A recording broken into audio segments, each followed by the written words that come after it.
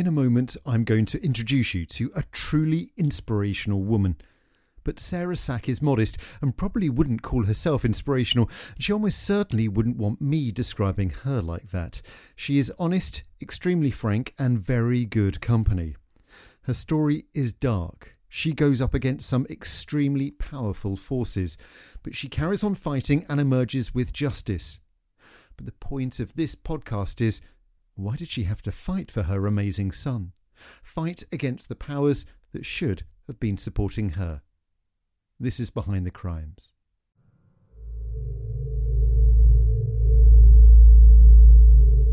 You are a mother. You're abroad on holiday. After a few days relaxing in the sun, in the sea, in the pool, getting away from it all, you check your phone. What you see shocks you to your core. There was hundreds of missed calls, text messages. Anthony's dad had been trying to get hold of me. That was the stomach sinking feeling. I knew then something was really wrong.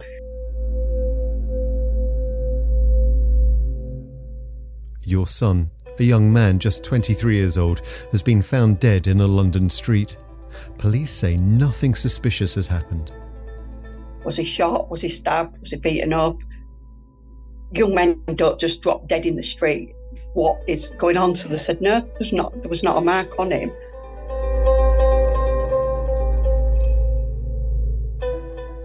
This was the heartbreaking plight in which Sarah Sack found herself. She knew her son. He didn't take drugs, not the kind that would take his life, and not like this. Something's killed him. You don't just literally drop dead in the street. And they just kept saying, well, we don't know. They literally just were not interested at all. This is a journey which takes Sarah and her fight for justice up against Britain's biggest police force, into the world's most famous courthouse and face to face with one of England's most notorious serial killers. A murderer who police met, interviewed, even charged with a minor offence, but still gave the freedom to continue his trail of devastation. They wouldn't listen to anybody. We were literally giving them clues, and 3 lovely young men would still be here.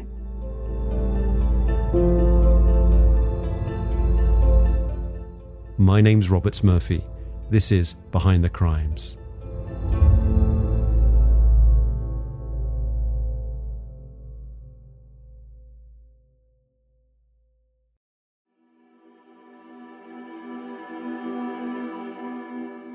Behind the Crimes is the podcast that tells you about the biggest or the most interesting cases from the people who were involved.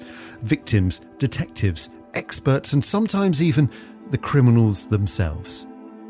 For more than 20 years, I've covered some of Britain's highest profile crime stories for television news. In this series, I'll be making a deep dive into each case to see how crimes were solved or how criminals managed to escape justice.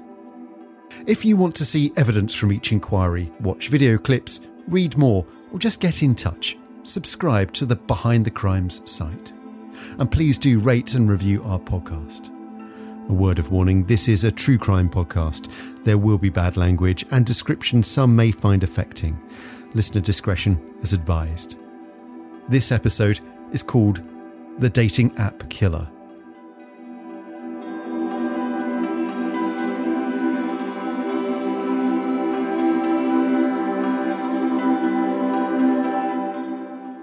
Anthony Walgate was born in Hull in May 1991.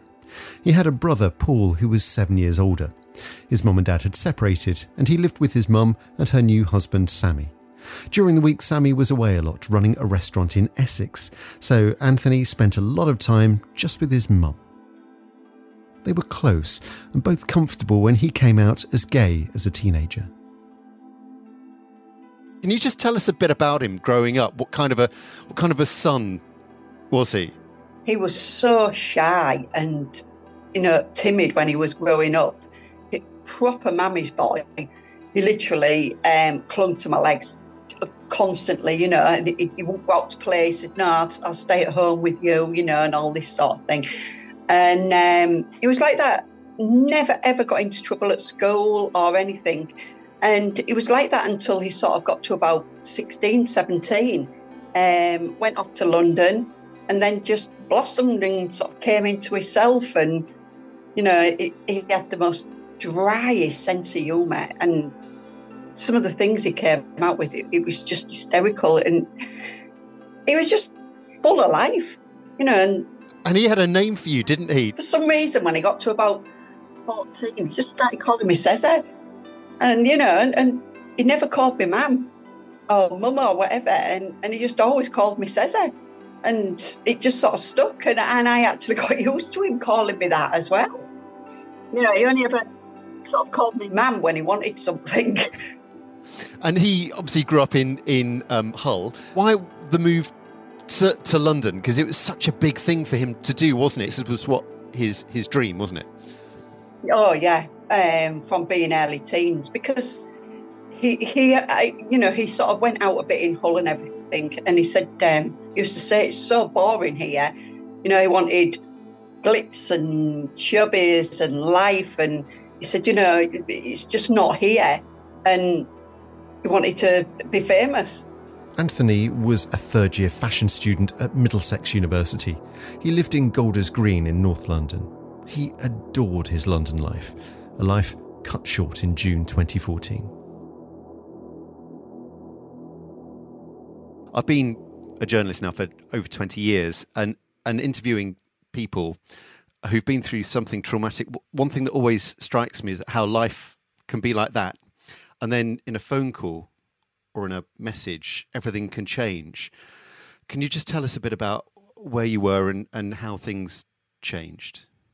I was in Turkey. I was on holiday with my husband, and it was the Sunday. We were due to come home on the Monday, and my husband was in the shower, and I'm sort of pottering about because we were having our last night out, and I just happened to get my phone out the safe and turn it on.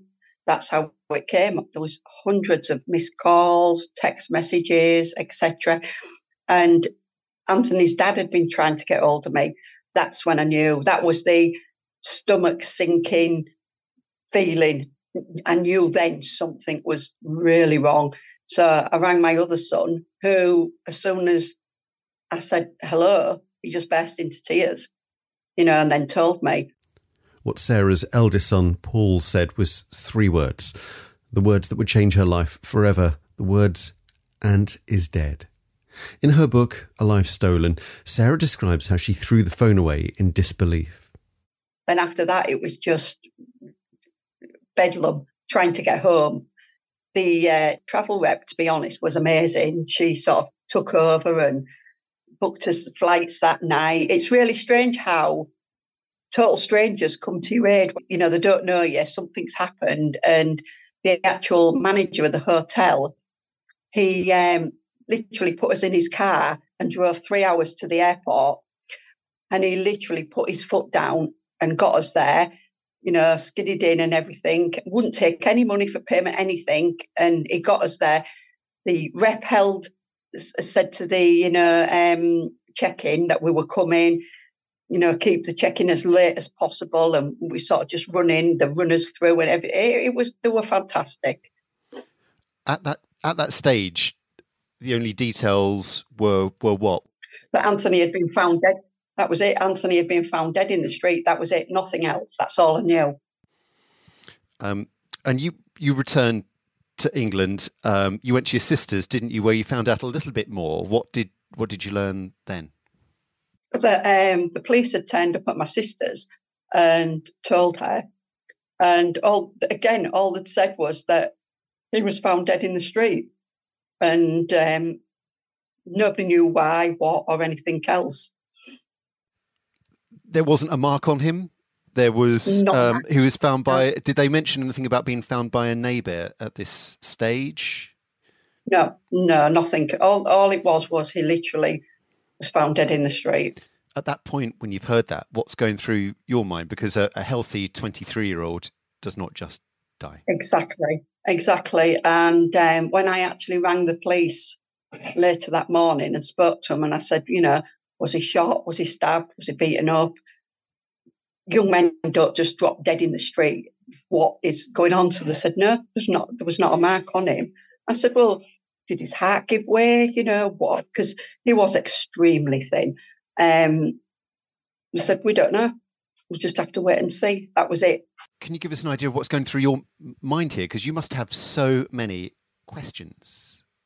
I did. I mean, we'd been awake over 24 hours back then. And, obviously fatigue had set in and things. And I just kept saying to him, something's killed him.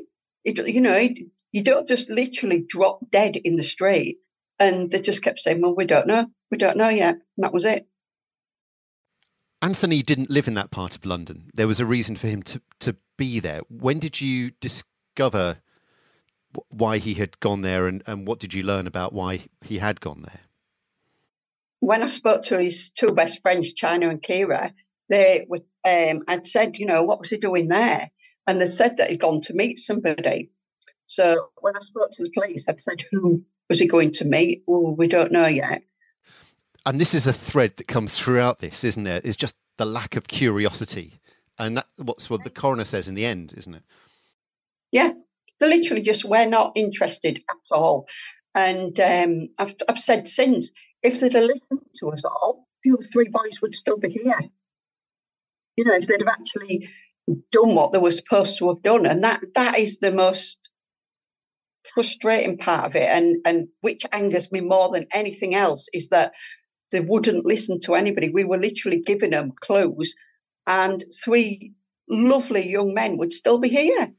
And already, China's spider senses are going, aren't they? Because what she said, the last thing Anthony said to her was, he said he'd be careful and to call police if he didn't come back in case he was killed or something. Yeah, that was his weird sense of humour, I mean, he was quite weird like that. But it came true. At the beginning, the police had done the right thing. They sent what's known as a homicide assessment team to the scene. The Met had a policy called Think Murder when coming across a sudden death. They should all be treated as suspicious unless it could be proved it was anything else. There's also an ABC of policing: accept nothing, believe no one, challenge everything. A post-mortem said Anthony's cause of death was consistent with a drugs overdose, although further toxicology tests were needed. There were serious questions to be answered. Anthony had bruises under his arms, his underwear was back to front and inside out, and he was wearing a T-shirt which was far too large for him. And Anthony's friends told police he'd arranged to meet a man in Barking, someone he'd met on a dating app called Sleepy Boy, a man who called himself Joe Dean. Friends said Anthony and Joe had arranged to meet on the 17th of June. Anthony's phone was last used at 10 o'clock that night, but he wasn't found until 4 in the morning on the 19th. That's 30 hours later. Who was this Joe Dean character? Homicides are investigated by the Met's major investigation teams, but a superintendent on this team refused to take the case and passed it back to the local police. Sarah was given a family liaison officer who told her Anthony's death was not suspicious. I think his exact words, as written in the book, were, "There's nothing to investigate. He took drugs and he died. There was a bottle of something next to him." Now, mums know their sons, don't they? Of course, 23-year-old sons are living 300 miles away, do have a different life. But what were your thoughts to that? Well, I actually said at the time, I said, Anthony was no angel, but he had such a spidey sense about him, because he was mugged 6 weeks after he got to London, and he was so careful. I said to him, if you don't believe what I'm saying, speak to his friends. He would get so drunk he fell asleep, but only with his friends, only when he knew he was safe. I said he would not ever put himself in danger with somebody he didn't know. How were the emergency services called? Who called them? And what do you think about, again, the lack of curiosity about the character who called the emergency services? Well, it was actually Port that called rang in the 999. When Sarah says Port, she's talking about Stephen Port. He was a 39-year-old chef who lived in Barking.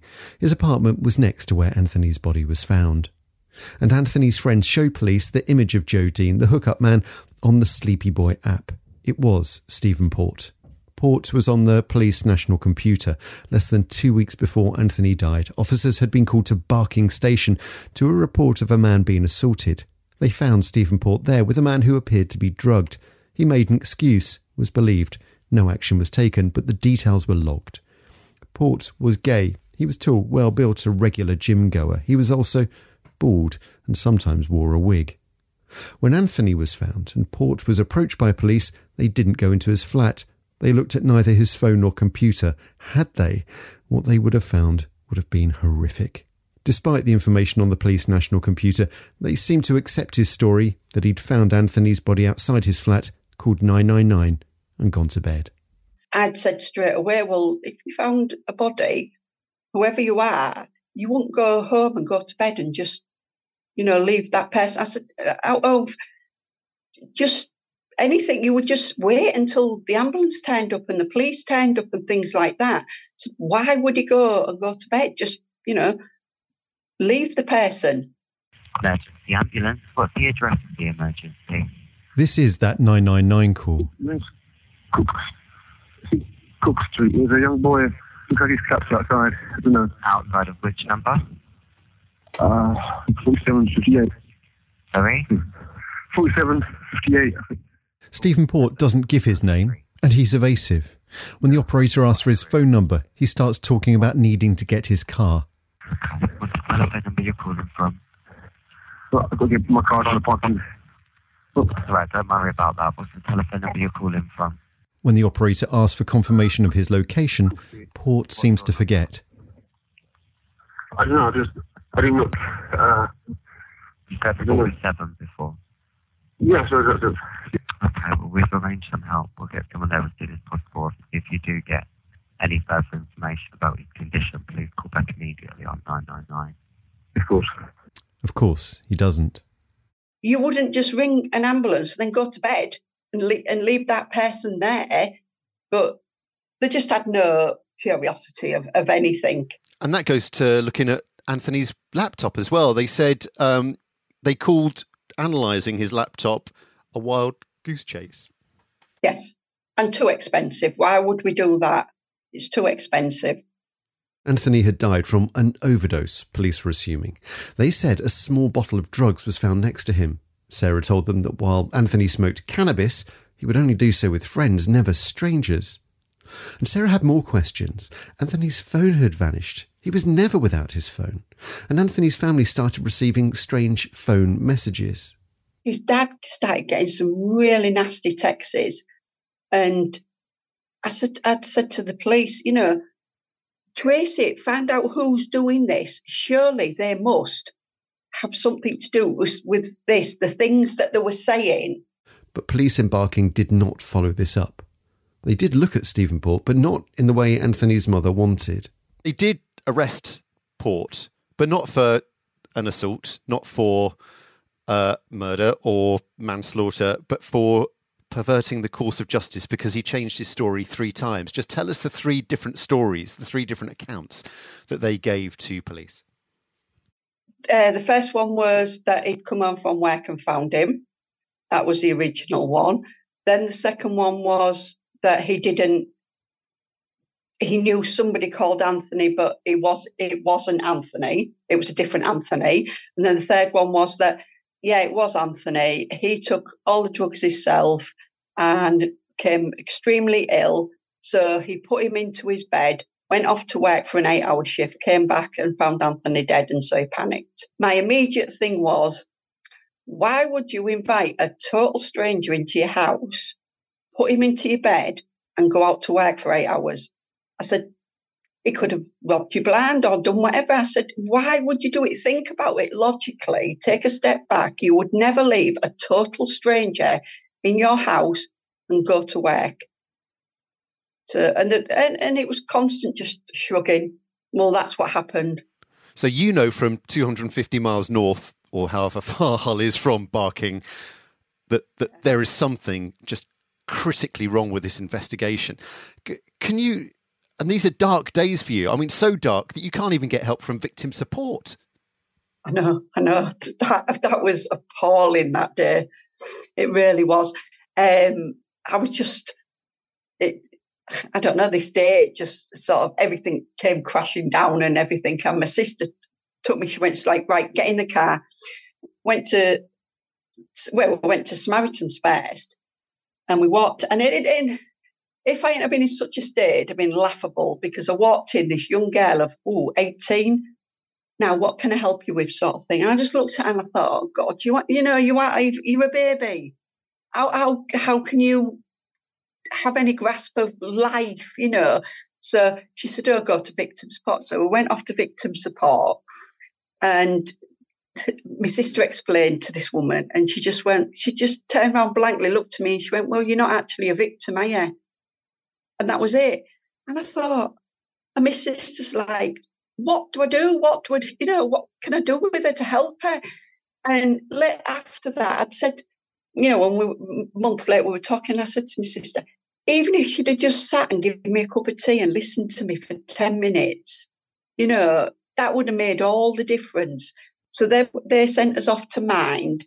So we went to Mind, and they made me an appointment, and I went in and sat there with this guy, and this guy's talking away, and I'm just sat there, and it's sort of, I'm like, ooh, and it's all listening to me, and he's saying, I know you feel, I lost my best friend, blah, blah, blah. And I just looked at him and I went, you don't. It's nothing like losing a husband, a wife, a best friend, a cousin, a sister, brother. It's not the same. And I went, this isn't for me, and I just got up and walked out. Back down in London, Anthony's friends were asking questions. These were young people with no scientific knowledge, but they suspected he had been date raped. They asked police if there was any sign that Anthony had been given a drug called GHB. GHB stands for gamma-hydroxybutyric acid. Its street name is G. It's a clear, odourless liquid. It's illegal too, a Class B drug in Britain. It can give a feeling of euphoria or relaxation. It's used commonly by gay men in so-called chemsex parties. It's also used as a party drug by straight people. And it's been called a date rapist's weapon of choice. In the early weeks after finding Anthony, police wouldn't have known he had GHB in his system. This was June 2014. The toxicology reports confirming a GHB overdose wouldn't come back until the September. But the signs were there. Sarah Sachs says experienced detectives would have been asking the question. Had you ever heard of that at that point? And what did you know? I'd heard of it. I didn't really, know the ins and outs of it. But China had actually asked that in the beginning. Was it GHB? Because obviously they're younger and they know all the, things about it, etc. And then when I found out, because originally I found out, obviously, the first inquest was there was no substances like heroin, cocaine, that sort of thing. So when I found out it was GHB, and I turned around and I said, something's not right here again, I told them. But they just wouldn't listen.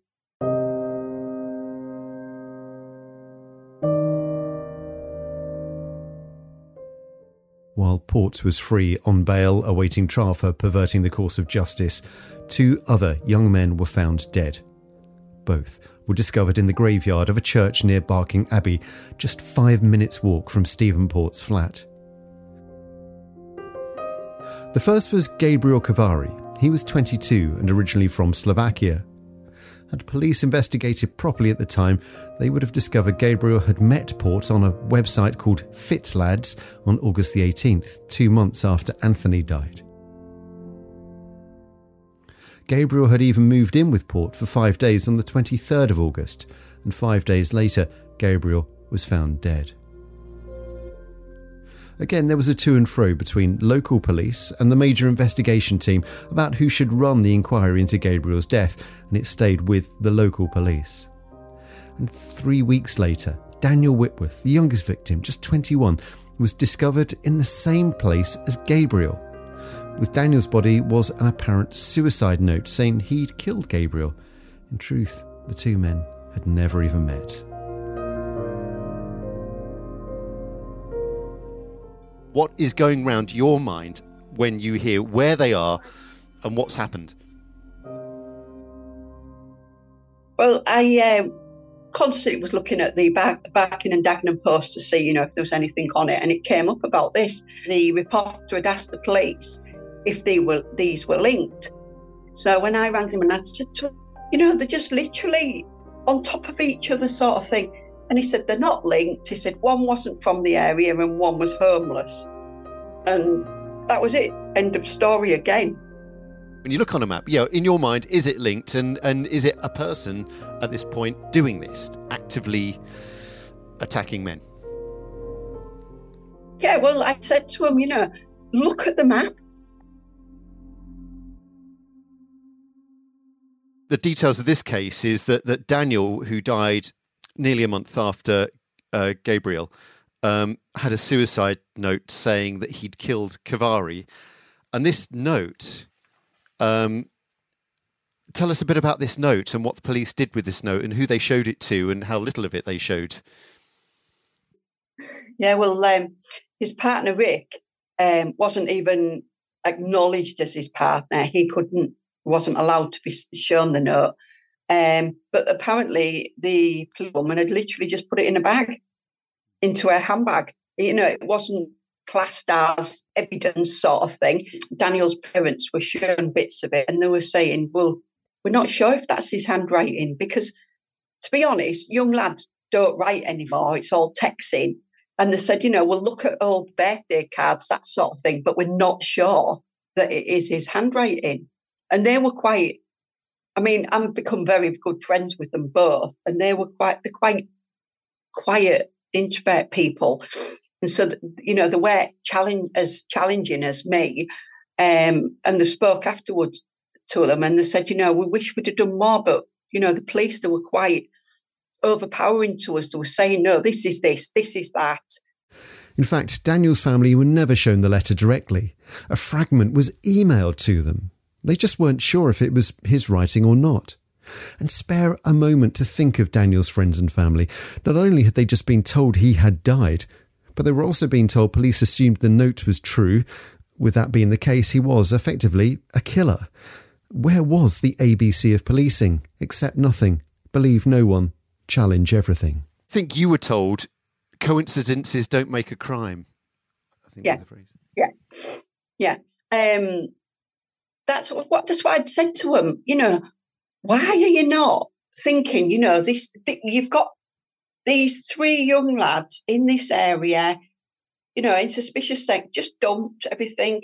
Don't you think it's a bit coincidental? Well, I don't make a crime. So it was to the point of you wanted to scream and say to him, do your bloody job for God's sake. Just, everybody can see this. I can see it. China can see it. Kira can see it. We're all watching it. We're all looking at this picture come in and nobody else seems to be. If these three young men had been women, do you think? I've always said that. I've said it many, many times. And more as well, I think if it had been three women, there'd have been a lot more press interest as well. A hell of a lot more press interest. How much do you think there was some unintentional homophobia, or maybe even intentional homophobia here? There was, I think it was there from the very beginning. In the inquest, and I will talk about a particular officer because he's the one that I've got the problem with, they actually came up with I don't know whether you've read bits of the inquest, but they came up with an email he'd sent from his private email to his work one. And it had said on it that the lads all went to sex orgies, etc., etc. So our barrister actually said, right, how many sex orgies has Anthony been to? So he said, none, but that's what I thought they all did, sort of thing. And we were sat there, I was like, I can't believe you just said that, that's what all young gay lads do. Port admitted perverting the course of justice. 4 months sentence and then 4 on licence, but actually only served 2 months, and he was tagged. You couldn't attend, could you? Because it's a very last minute thing. Would you have liked to have gone to that? Oh, definitely. I mean, the police finally came to see me in the following March, So it was 10 months before I even saw my liaison officer. They came on the Friday and he was actually at court on the Monday. Sammy, your ex-husband, saw him and described him as looking like a predator. Yes. And what are your thoughts here when you've got all these descriptions, you've got all this background, but yet not only are you going through your grief, you're having to fight against the organisation that should be investigating and supporting you? Yeah. It was, at times, it was very overwhelming. It really was, having to work full time, investigate this, grieving for Anthony. It was quite overwhelming, and it shouldn't have been. They should have been doing the jobs to start with. As police continued not linking the deaths of 3 young men, Stephen Port was released from prison, free to claim his 4th and final victim. Jack Taylor was 25 years old. His body was found on the other side of the church wall to Gabriel and Daniel's. Jack's sister said he would never have taken drugs. He was always being tested for substance misuse with his job as a forklift driver. So how could he have died from an overdose? It would later be discovered that Jack had connected with Port on the dating app Grindr. Jack's sisters complained to police in Barking that detectives just weren't investigating his death properly. CCTV footage was found of Jack on the night he died, meeting a man at Barking Station. When one officer was looking at this footage, by coincidence, another officer from Anthony's inquiry happened to pass by and recognised the other man as Stephen Port. As soon as I'd seen that, I rang Sammy and I said to Sammy, "Is that the man?" So he said, "It really, really looks like it," because it wasn't that clear. He said, "It really does look like him." So I rang China. China looked at it and she went, "That's him. That's him." So, them two were, Sammy was 90%, but China had said, "Yeah, that's him." It was then that the inquiry pivoted. Finally, the Serious Crime Squad agreed to take the case away from local officers. What are you thinking now that that things seem to be changing? It wasn't until I met the Serious Crime Squad and Ian Atkinson, and I must say, I've never met anybody more born to do a job. He was my new liaison officer. Oh God, and he still is. He still messages me. He was amazing. And I did give him a bit of a hard time when he first came. He came and he sort of sat there and I went, "So you're going to be any better than the last lot," sort of thing. So, we're going to do this and that lot. And I was a bit rude to him. And Tim turned around and said, "Look, stop, wipe the slate clean. Trust me, when I finished, I will even know who we sat next to at nursery. We're totally different from them, and they were what I would expect the Metropolitan Police to be. They were totally professional and they were fantastic."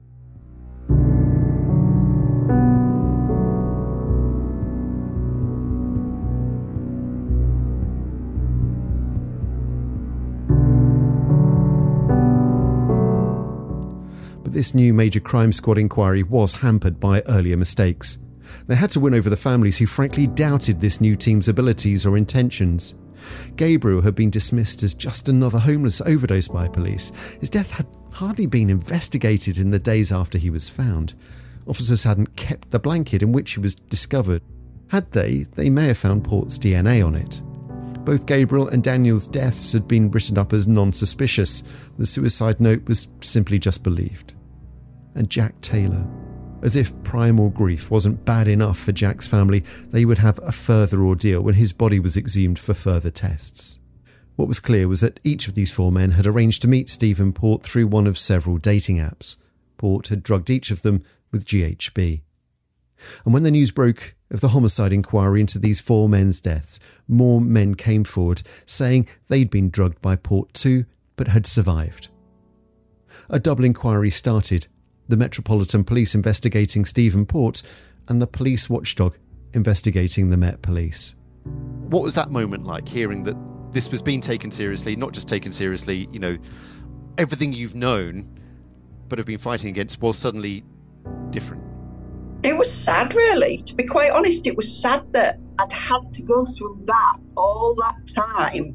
It wasn't a case of, well, I told you so. I thought it was quite sad that there were so many other victims, all these young men, none of them felt they could come forward before the appeal. And if any of them had come forward, you know, that again might have stopped the process of the 4 lads, because he literally was playing Russian roulette, because he was just drugging them all. And, you know, depending on how much or their body weight or anything was whether they could take that. And unfortunately, Anthony, the other 3 lads, who were all slight and thin, couldn't. You know, it killed them. All the others, for the grace of God, they were fine. They just woke up the next, you know, a few hours later.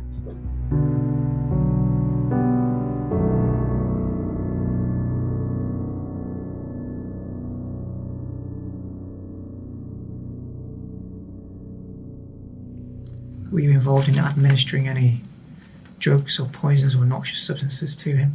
No, I don't administer drugs to anyone or give drugs to anyone. Port was arrested and questioned. This is an interview from the 15th of October 2015. Port sits in a police room. He is confident, he is softly spoken, and he is in denial that he has done anything wrong. No, he says, he did not spike the men's drinks with the date rape drug GHB.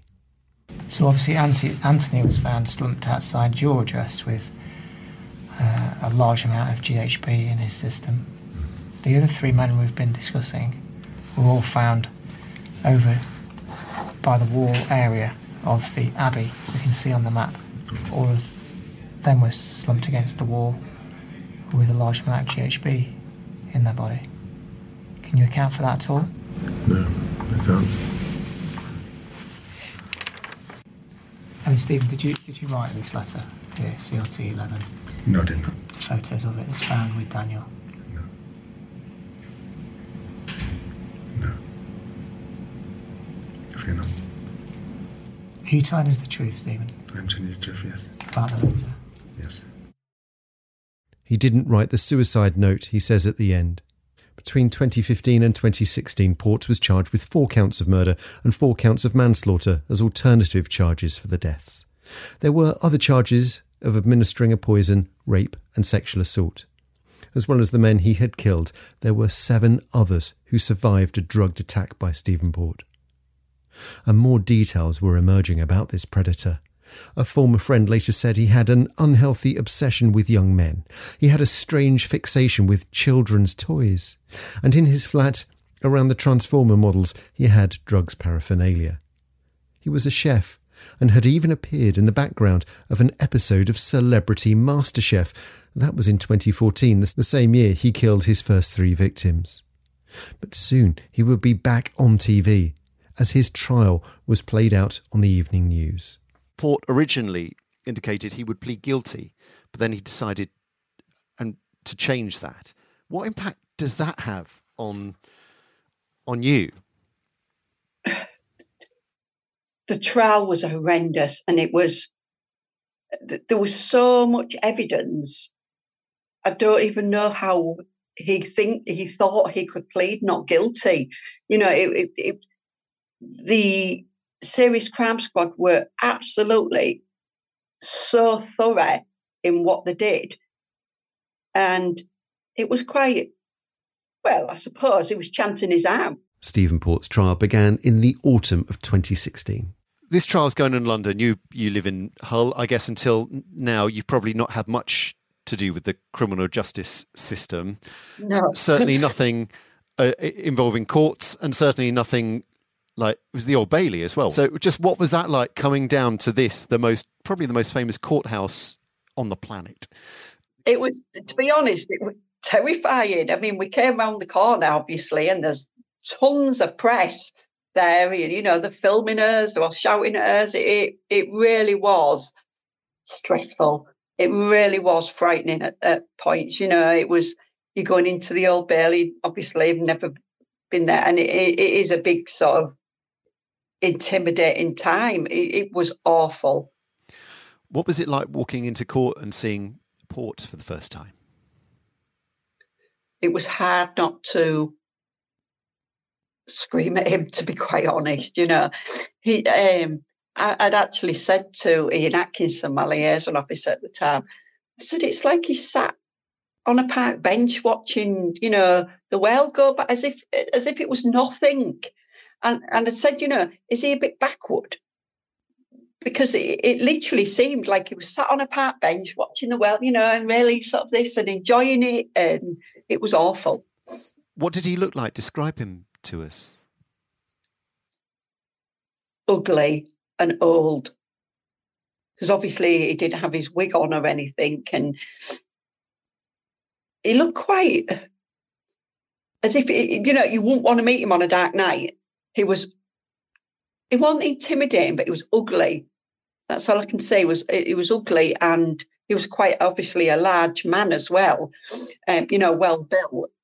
And I just thought, why would all these young lads want to be with you? What was it like looking at him and thinking, this man is responsible for the death not just of my son, but 3 other men, and God knows, and other attacks too with men who were lucky enough to survive. That this one person is responsible for so much trauma, so much hurt, so much pain. I tried not to look at him so much. I sort of more focused on the jury more than anything, because he was just making me angrier and angrier and it was taking my focus off what was the rest of the place, what was being done. And sort of, I spent a lot of time watching the jury, their expressions and, how they sort of listen to things, because it totally and utterly took me away from what was happening, and I wanted to hear the evidence and, see the jury's reaction of it. Because on top of the murders, he was charged with sex attacks as well, wasn't he, with rapes? And there was police found, and this is dark, isn't it, 83 videos of him attacking men. Yeah. Just found it on his phone, wasn't it, or his computer? Both, a bit of both, yeah. The trial lasted for weeks. Many of the police's basic mistakes were highlighted throughout, including a harrowing experience for the woman for whom walking through that Barking churchyard was part of her daily routine. A woman who discovered both Gabriel Cavari and Daniel Whitworth. There are a couple of other details here which I can't quite believe. That firstly, it's the same person who found 2 of the other victims. We actually spoke to her after she'd given evidence, and she lived on her own, bless her. She was out walking a dog, and she'd said to us, I still have nightmares about it, and I can't believe that twice it happened, bless her. Yeah, I think that really did affect her as well. The police hadn't kept Gabriel's blanket because they described it as being an overdose. But when they did keep Daniel's sheet, there was Port's DNA on it. Yeah, it really was just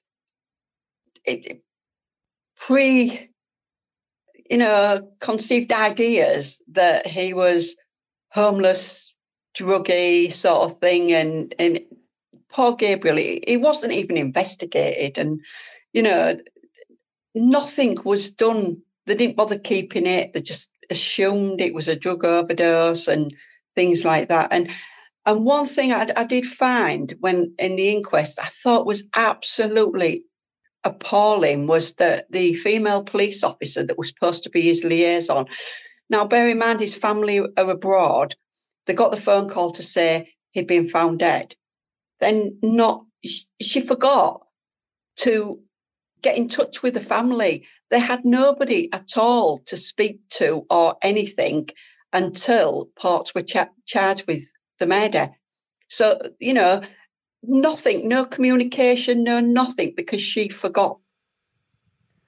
And the note that we've just talked about earlier, more was found out about that. Tell us what was eventually found out, where that note came from. Well, it came from Ports's, and as well as the barrister had said, where was the pen? You know, he'd supposedly sat and wrote this note saying that he'd lost his phone. So obviously he wrote it while he was sat there. So where was the pen that he wrote it with? And, you know, the handwriting, there was no expert things done to it or anything. It was just, it might not be his handwriting, that sort of thing. Everything about it was lazy. Simple as that, it was lazy. As the 9 weeks carried on, how did you feel about your chances of success in the trial? As it went on, it was better and better because the defence didn't seem to have any defence. The defence didn't really do much because there wasn't really much of a defence.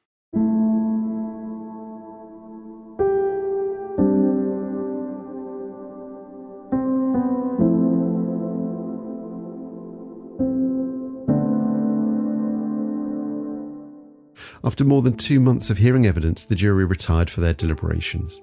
They returned with verdicts, but not on all counts.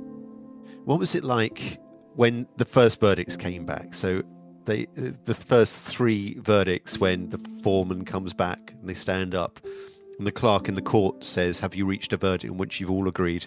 They say, "Yes, we have." Just describe that moment to me, please. Well, to be honest, it was a bit confusing because Ian Atkinson was sat about 3 away from me and they were saying on count 1, guilty or not guilty. So I said, like, guilty. Count 2. And I'm thinking, what the hell's count 1? What's count 2? And I'm looking at Ian like that. And he's scribbling it down like this. And he's okay, I'll tell you.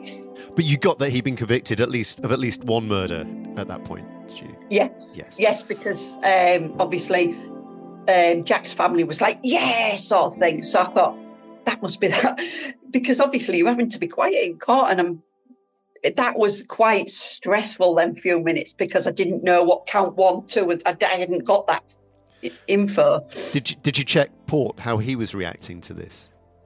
Yes, I looked at him. Absolutely nothing. He just sat there again. I just found that gobsmacked. It was just no expression whatsoever. He just sat there blank, you know, as if he was sat in a park. The jury had convicted Port of the 3 other murders and of Anthony's manslaughter, but they couldn't decide on Anthony's murder charge. Sarah faced an agonising wait, but the judge allowed the jury to make a majority verdict where 10 of the 12 could agree. That did it, and Sarah Sack finally got the murder conviction for which she had waited more than 2 years. What was it like then to finally get justice, to get that murder conviction, to know that your feelings were correct for Anthony as well? You can't get him back, but there's some justice for him. It was fantastic. I took China and Kira to our restaurant that night in Essex, and we drank all night, to be quite honest. And about 4:30 in the morning, we got so drunk, and it was fantastic. It really was a good feeling.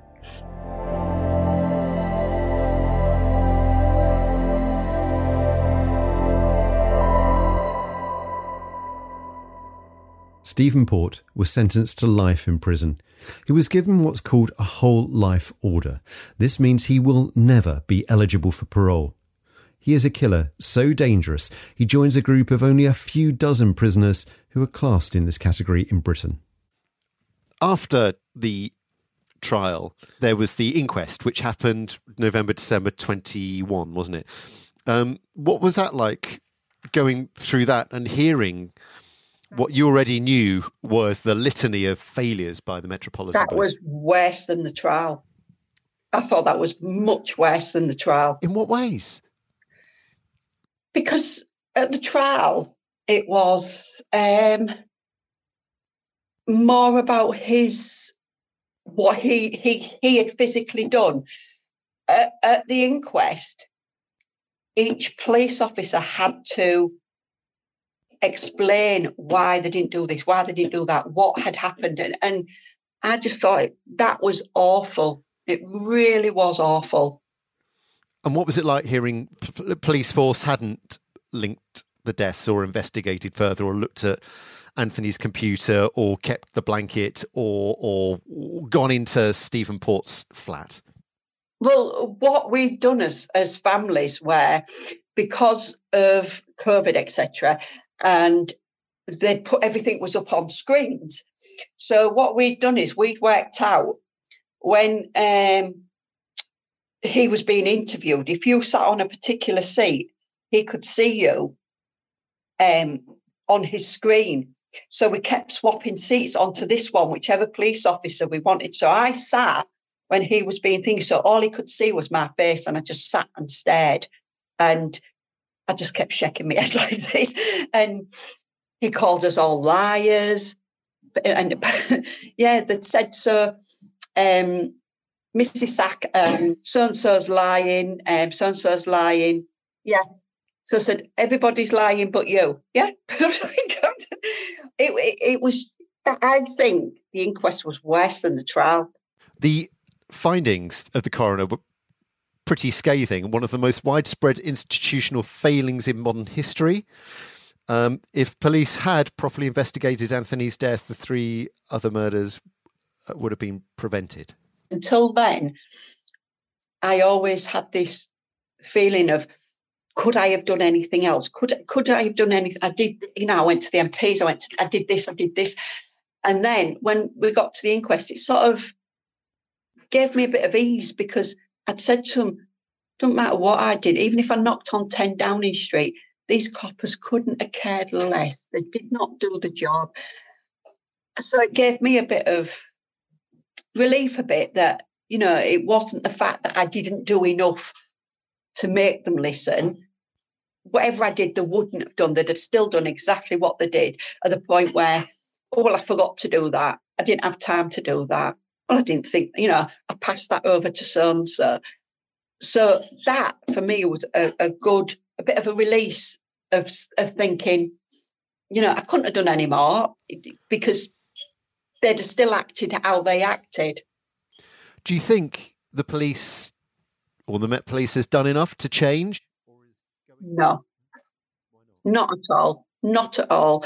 And after the inquest, you have written this book, which is phenomenal. It is a phenomenal read. It's just exquisitely written. And both you and Anthony come across as very big characters.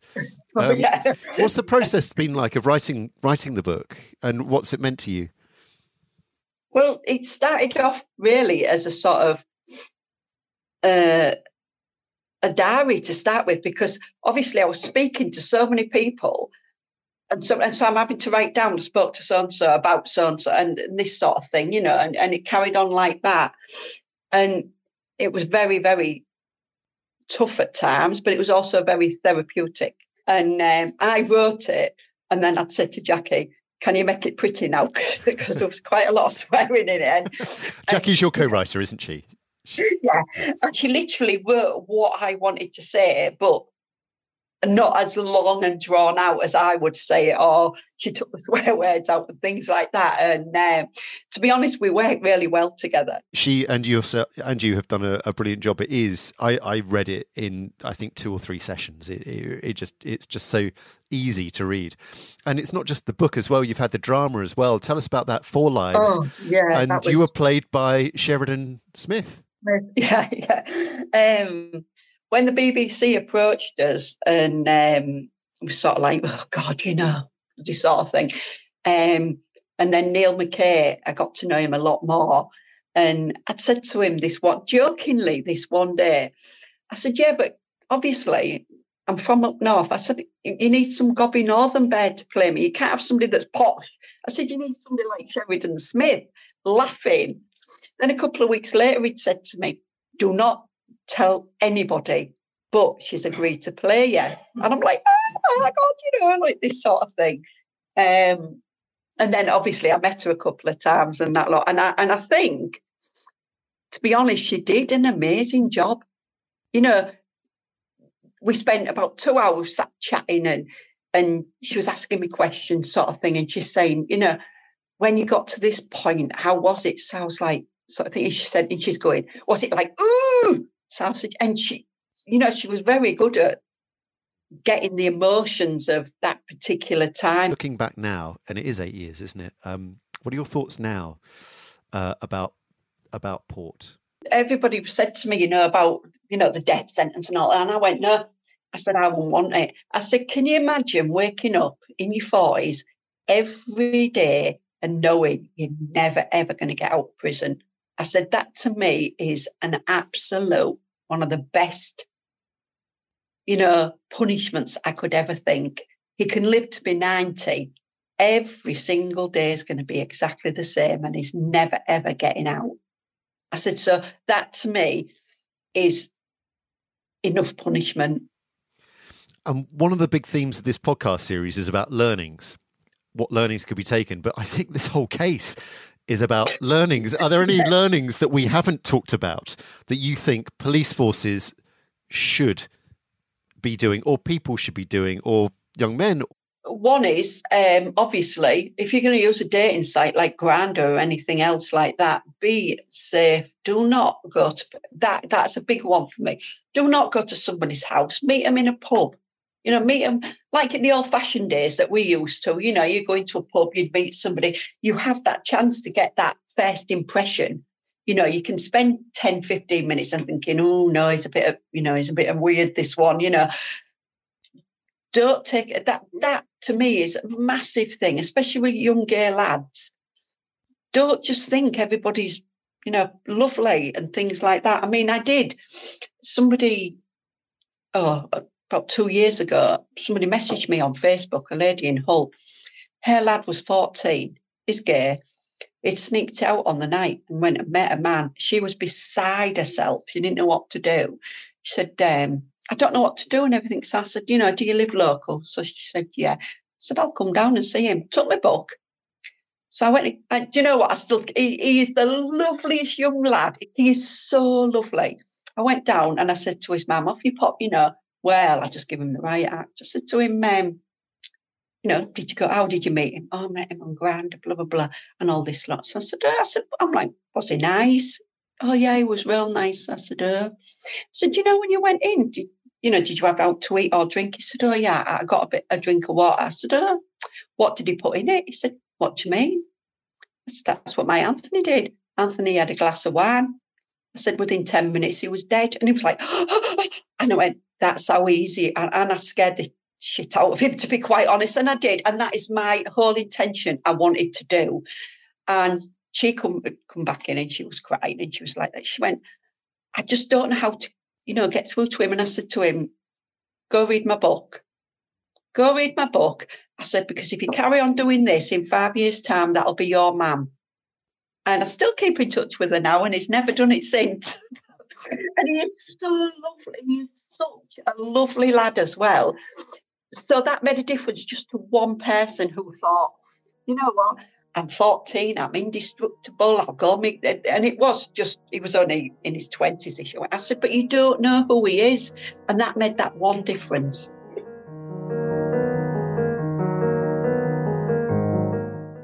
The inquest into Stephen Port's victims found that fundamental police failings probably contributed to the deaths of Gabriel, Daniel and Jack. The jury found the leadership and supervision locally was inadequate. The cases should have been elevated to the major crime squad. Officers made basic errors. There had already been an investigation by the police watchdog which looked at 17 officers. All but one of them gave no comment interviews but gave written responses. None was found to have a case to answer for misconduct, although 9 were told they needed what's known as management action. In June 2022, the IOPC said it would re-investigate the Metropolitan Police's handling of the case. That remains ongoing as this episode is broadcast. In a statement, Commander John Saville of the Met Police told me, the deaths of these 4 young men is a tragedy and we are deeply sorry. There were failings in our police response. I give my own and the Met's heartfelt apologies. The whole of the Met is committed to improving our investigations, our relationships and the trust we have in us to keep them safe. Since the deaths of Anthony, Gabriel, Daniel and Jack, we've worked hard to ensure the service we provide is better while understanding we have more to do. Learning and recommendations from the Independent Office for Police Conduct, His Majesty's Coroner and our LGBT+ independent advisory group of community members have enabled us to make a range of improvements. His Majesty's Inspectorate of Constabulary and Fire and Rescue Services have completed an inspection into how we respond and investigate death. We look forward to their findings and any recommendations they may have. We are offering every support to the IOPC during the re-investigation of the initial police response into the deaths of Anthony, Gabriel, Daniel and Jack. If this re-investigation makes further recommendations for improvements, we will of course consider those very seriously, in addition to any misconduct matters that may arise. Sarah Sachs' book is called A Life Stolen. If you want to see video clips of Sarah, evidence from the case, or read the full coroner's report, subscribe to Behind the Crimes. Behind the Crimes is written, presented and produced by me, Robert Murphy.